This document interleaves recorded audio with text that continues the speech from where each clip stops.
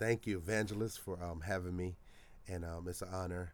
This morning, I want to share about God's wisdom in your mouth, and I'm coming from Colossians chapter 4, verses 5 and 6. So let's pray. Father, I just thank you for this opportunity to speak your word to your people, and Father, I thank you that as we talk about your wisdom in our mouths, that you'll give us the wisdom that we need to make sure that we are speaking words that are filled with grace, words that will build up, words that will pierce the heart and bring the heart to the cross. And Father, I thank you, Father, for supernatural utterance. And Father, we give your name glory and honor. I thank you, Father, for what you're doing on this prayer line, Father. I thank you for my cousin, Evangelist Deborah. I thank you for using her all these years before, way before the prayer line was ever on the popular. I thank you that she had the prayer line way back when, and that she's consistent with it. And give your name glory and honor in Jesus' name, Amen. So this morning I was praying and didn't know quite sure where the Lord would lead me, and I came in my heart between the last couple of days to talk about God's wisdom in your mouth. What we say and how we live are important to God. Some people just say things that, say whatever they feel like saying. Some people live any kind of way, but that's not the way that the Lord has instructed us to live. As believers, as faithful believers in Christ, we're called to live by faith and not by sight. 2 Corinthians chapter 5 talks about that. So we're called not to live on how we feel, but what the Word of God says. Our lives are to be governed by our faith in Jesus Christ. So Romans chapter 1, we're going to go to Colossians 4 in a minute, but Romans chapter 1, let's start with verse 17. Everybody's familiar with Romans chapter 1, verse 16. I'll read it just in case you're not. It says, "For I am not ashamed of the gospel, for it is the power of God for salvation to everyone who believes, to the Jew first, also to the Greek." Verse 17, "For in it, or in the gospel, the righteousness of God is revealed from faith for faith, as it is written, the righteous or the just shall live by faith." So we see from this passage, this verse, the latter part of 17, it says the righteous shall live by faith. So we're called, as God's people, we're called to live by faith. Everything that we do and everything that we say should be governed by the faith in Jesus. My other scripture is Galatians chapter 2. Galatians chapter 2, verse 20. It says this. It says, um, I it says, "For I have been crucified with Christ. It is no longer I who live, but Christ who lives in me. The life I now live in the flesh, I live by faith in the Son of God, who loved me and gave himself for me." So this passage right here tells us who we are. We are to identify our lives as being crucified with Christ, and that we are to live by the faith in the Son of God, who is Jesus Christ. So this requires us to monitor how we live and what we say. It is unacceptable to live according to the world system and say anything that we want to say. So this scripture tells us that we're to identify with the crucifixion of Christ, and that we are to recognize that it's Christ that lives in us, and that the life that we live right now should be governed by our faith in Jesus. So this living by faith is living according to God's word, is living according to God's principles, is living according to God's life, his requirements, his holiness. So everything that we do and everything that we say should be governed by our faith in Jesus. When Jesus saves us, he doesn't just become a part of our life, but he becomes our life. So the life that we live should be governed by who Christ is and what his kingdom has come to be established in our lives. And so with that said, let's go to our main text, which is Colossians chapter 4. Colossians chapter 4, verses 5 and 6. It says, I'm reading out the English Standard Version. It says, walk in wisdom toward outsiders, making the best use of the time. Let your speech always be gracious, seasoned with salt, so that you may know how you ought to answer each person. Read that again. Walk in wisdom toward outsiders, making the best use of the time. Let your speech always be gracious, seasoned with salt, so that you may know how you ought to answer each person. So Paul is instructing this church as well as us to walk in wisdom, especially for towards those who are unsaved. How many know that we need the wisdom of God as it relates to unbelievers? Here, Paul says, making sure that we are redeeming the time or making the best use of our time wisely. Time is more valuable than money. You know, we only have a short amount of time on the earth, and so we need God's wisdom in order to be effective on this earth in this short amount of time. And Paul continues by saying that let our speech always be gracious and seasoned with salt, and that we ought to know how to answer each person. So what a powerful way in which to pray. I don't know if you ever prayed this prayer, verses 5 and 6. Walk in wisdom towards the outsider, making the best use of the time. Let your speech always be gracious, seasoned with salt, so that you may know how you ought to answer each person. So that's a good prayer to pray. God, give me the wisdom, so that especially wisdom towards unbelievers or people who are outside of the covenant of God. Give me wisdom concerning my time, that I may make the best use of the time, that my speech will always be gracious, seasoned with the salt of God's word, that I may know how to answer every man, every person. So we're called to walk in the wisdom of God. So I named this God's wisdom in your mouth. James chapter 1 verse 5 tells us that if any of us lack wisdom, let us ask of God, who upbraideth not, but give it to all liberally. And so we need to pray for God's wisdom. The Bible says in Proverbs chapter 2, chapter 3, specifically those two chapters, to seek wisdom and then to seek understanding. And so God will give us those things. So we're to pray daily for the wisdom of God. Why do we need wisdom? We need wisdom in order to deal with unbelievers. We need wisdom as it relates to our time. So walking in wisdom helps us be more effective in our witness to the unbeliever, effective on our jobs, help us to make the best use. King James says redeeming the time. So we need to seek God for his wisdom so we'll know how to live. Many people live in foolishness, and they don't live in light of the wisdom of God. And so we need to live allowing the wisdom of God to govern the way that we live. And we could actually say this: the wisdom of God is the word of God. The wisdom of God is the word of God. As you read, especially the book of Proverbs, you see Proverbs is pregnant with the wisdom of God. How to deal with foolish people, how to deal with your children, how to deal with your money, how to work. You know, all those things are is a revelation of the wisdom of God, how we should live. So when we pray for the wisdom of God, we're actually praying that God will illuminate our understanding of what his word has said. How do we apply from Genesis to Revelation? How do we apply that to our daily lives? When we, many of us are getting ready to go to work.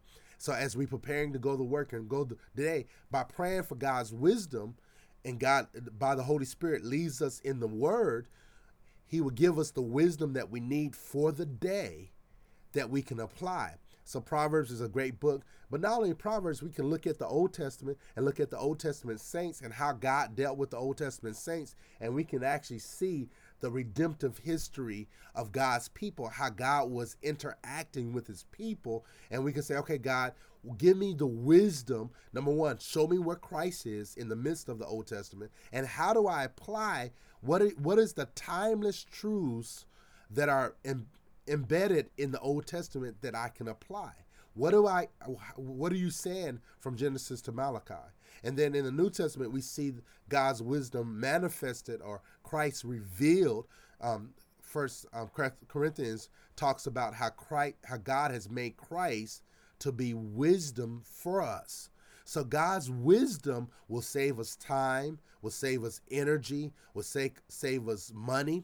And so we need to seek the wisdom of God specifically as it relates to the outsiders, those who are not saved. And then it goes on and says, making the best use of time. We need to seek God's wisdom to how to use our time.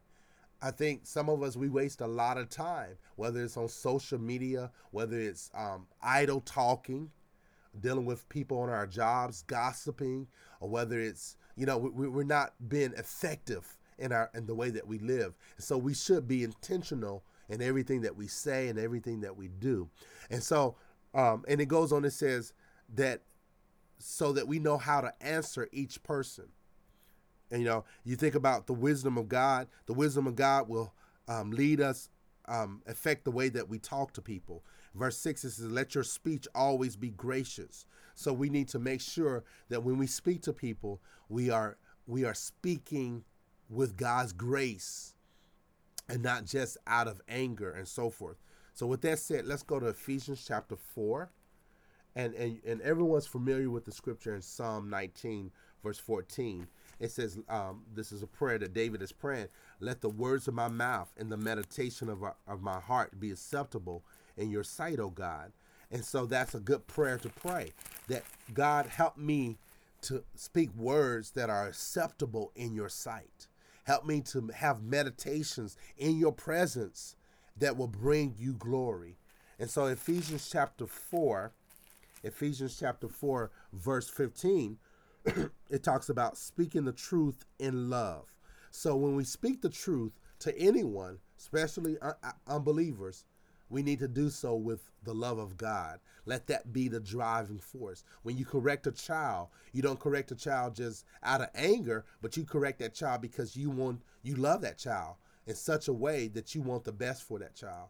And likewise, we need to speak to unbelievers and our brothers and sisters in Christ with love. Let's jump down to verse 25. It says, therefore, having put away falsehood, let each one of you speak the truth with his neighbor, for we are members of one another. So we're talking about the wisdom of God in your mouth. We need to be careful about, we need to speak the truth. Unfortunately, there's a lot of Christians who lie. We have lying Christians, which when you think about that, a Christian is a Christ follower. And we know that Christ is the truth. The Holy Spirit is the spirit of truth. God is truth. His word is truth. And so everything about God is truthful. There's no guile. There's no deception. There's no lies in God. It is impossible, the Bible says in Hebrews, that it's impossible for God to lie. And so here we have the truth that Paul is telling them to put away falsehood, anything that would promote deception, anything that would promote lies, to put away those things, but to speak the truth to one another. And I think that the wisdom of God tells us to always speak the truth. Integrity, Proverbs says, integrity is our guide. So we need to make sure that we are people of integrity, that we're willing to, even if it hurts us, we're willing to tell the truth at all costs. We're not going to lie. We're not going to deceive anyone. We're not going to tell something that is not true. And so God's wisdom tells us to make sure that we're constantly living in truth. Why? What are some of the reasons why we need to tell the truth? Number one, it dishonors God when we tell the truth. It damages. Number two, it damages our witness. I mean, we want to witness to the world. We want to tell people about Jesus. But if we are found to be liars, why should they believe us when it comes to Jesus? So we need to speak the truth in love. We need to put away lying. Put that away. Renounce that. Divorce that. And make a commitment that says, I'm going to tell the truth, even if it hurts me, even if it costs me a friendship, even if it costs me trust, it's better to be truthful than to actually promote and a lie and to live under deception. And it goes on and says, verse 26, be angry, do not sin, do not let the sun go down on your wrath. And it goes on, verse 27, give no place to the devil, or no opportunity to the devil. One of the ways that we give the devil an inch, or give the devil give a place to the devil, is by telling a lie, telling lies. When we tell lies, we're actually inviting the enemy to come into our lives. We invoking his spirit to operate in us, because the Bible Jesus called the devil the father of lies. And so when we lie, we are operating and living like the devil. Just keep that in mind. That should bring a sobriety or a soberness to our lives. That when we lie, we are operating as Satan. We're operating just like he does, because the devil is the father of lies. He's the father of deception. When people lie, they are deceiving. And so God's wisdom says, if you lie, if you don't put away falsehood, then you are giving place to the devil. And then it goes on and says, let the thief no longer steal, but rather let him labor, doing honest work with his own hand, so that he may have something to share with anyone in need. Verse 29, it says, let no corrupting talk come out of your mouths, but only such as is good for building up, as fits the occasion, that it may give grace to those who hear. Verse 30, and do not grieve the Holy Spirit of God, by whom you were sealed for the day of redemption. And so here we see that Paul is exhorting the church of Ephesus to put away corrupt talk. It's amazing how many professing Christians will use profanity, cussing. And that doesn't bring glory to God. It's never an excuse to use profanity. It doesn't matter how angry you are. The Bible says, be angry and sin not. No matter what is going on, we need to guard our mouths. The wisdom God tells us, don't lie, speak the truth in love, and put away corrupt talking. Put away profanity. Put away gossiping. Anything that will corrupt someone else's character. Put away gossiping. Some believers, they get, especially on your job, it's easy to start gossiping. Just start talking about your supervisor, or even at church, talking about your pastor and the leadership and what they like and what they don't like, and what they doing. And if you were the pastor, I remember being a youth pastor, even being a minister of certain churches, and I would complain in my mind. I would be like, well, if I was pastor, I would do this. And Lord knows I wasn't even trying to be a pastor, and now I'm in their shoes. So I have sowed seeds and complaining and not realizing where that person is coming from. The same way with a supervisor. When a person is your supervisor and you're talking about them and talking about what they're doing and what they're not doing, we got to be careful, because one day we may be supervisors in a certain area, and the same seeds that we sown, we ourselves will reap. And it goes on and talks about, do not grieve the Holy Spirit of God. And so by allowing corrupt speech to come out of us, we are grieving the Holy Spirit. So above all, if you don't get anything out of this today, please get that when we speak things that are not truthful, things that are not filled with God's grace, things that are corrupt, we are grieving the Holy Spirit. Many people don't realize, but the Holy Spirit is a real person, and that when we speak words that are not truthful as Christians, as a person who's sealed with the Holy Spirit, when we speak things that are not lifting people up in grace, then we are grieving the precious Holy Spirit. And so what are some of the takeaways? We need to pray that our words be filled with grace. So that today, I challenge everyone to pray that your words will be filled with grace, that God will fill your words with grace. God, give me words that will minister grace to the hearers. What is God's grace? It's God's God's love, God's ability to do the impossible, God's faith. So when we talk about grace, we're talking about the very thing that we're saved by, the very thing that we stand in. And so God's grace will minister to the. Now, I'm not saying that we don't tell people the truth, because we do. We need to tell people the truth. If you got a situation that is somebody operating in lies and deception, it's our responsibility as Christians and even as human beings to go to that person and say, hey, what you're doing is wrong. I'm not saying that we got to go correct everyone, but especially for those people close to us, that we're willing to tell the truth, even if a person is not willing to hear. But we do it in such a way that is loving, that is uplifting, that will let them know that, hey, we're here to help, to get you out of a situation. And so the takeaway is to speak the truth in love. Pray that your words will be filled with grace. Put away lying. I promise you, today you will have an opportunity to lie. Don't lie. Don't yield to it. Don't yield to it. You'll have an opportunity to gossip today. Don't do it. When a coworker comes around and talks about what's wrong with the company, what's wrong with the supervisor, realizing that your paycheck, God uses your job to meet your needs. So God gave you that job, even if it's not your dream job. He gave you that job to make sure that you're taken care of. That is the providence of God to take care of you is your job. We pray, Lord, give us this day our daily bread. Well, your daily bread comes through your job. And so be careful about speaking against the provision of the Lord. And you may say, well, my supervisor isn't right. The company is corrupt. Well, do you know that God allows ungodly companies to exist so that he can take care of his children? He allows persecution to come so it can bring us to our knees, so that we can always be depending upon God. He puts us in hostile situations.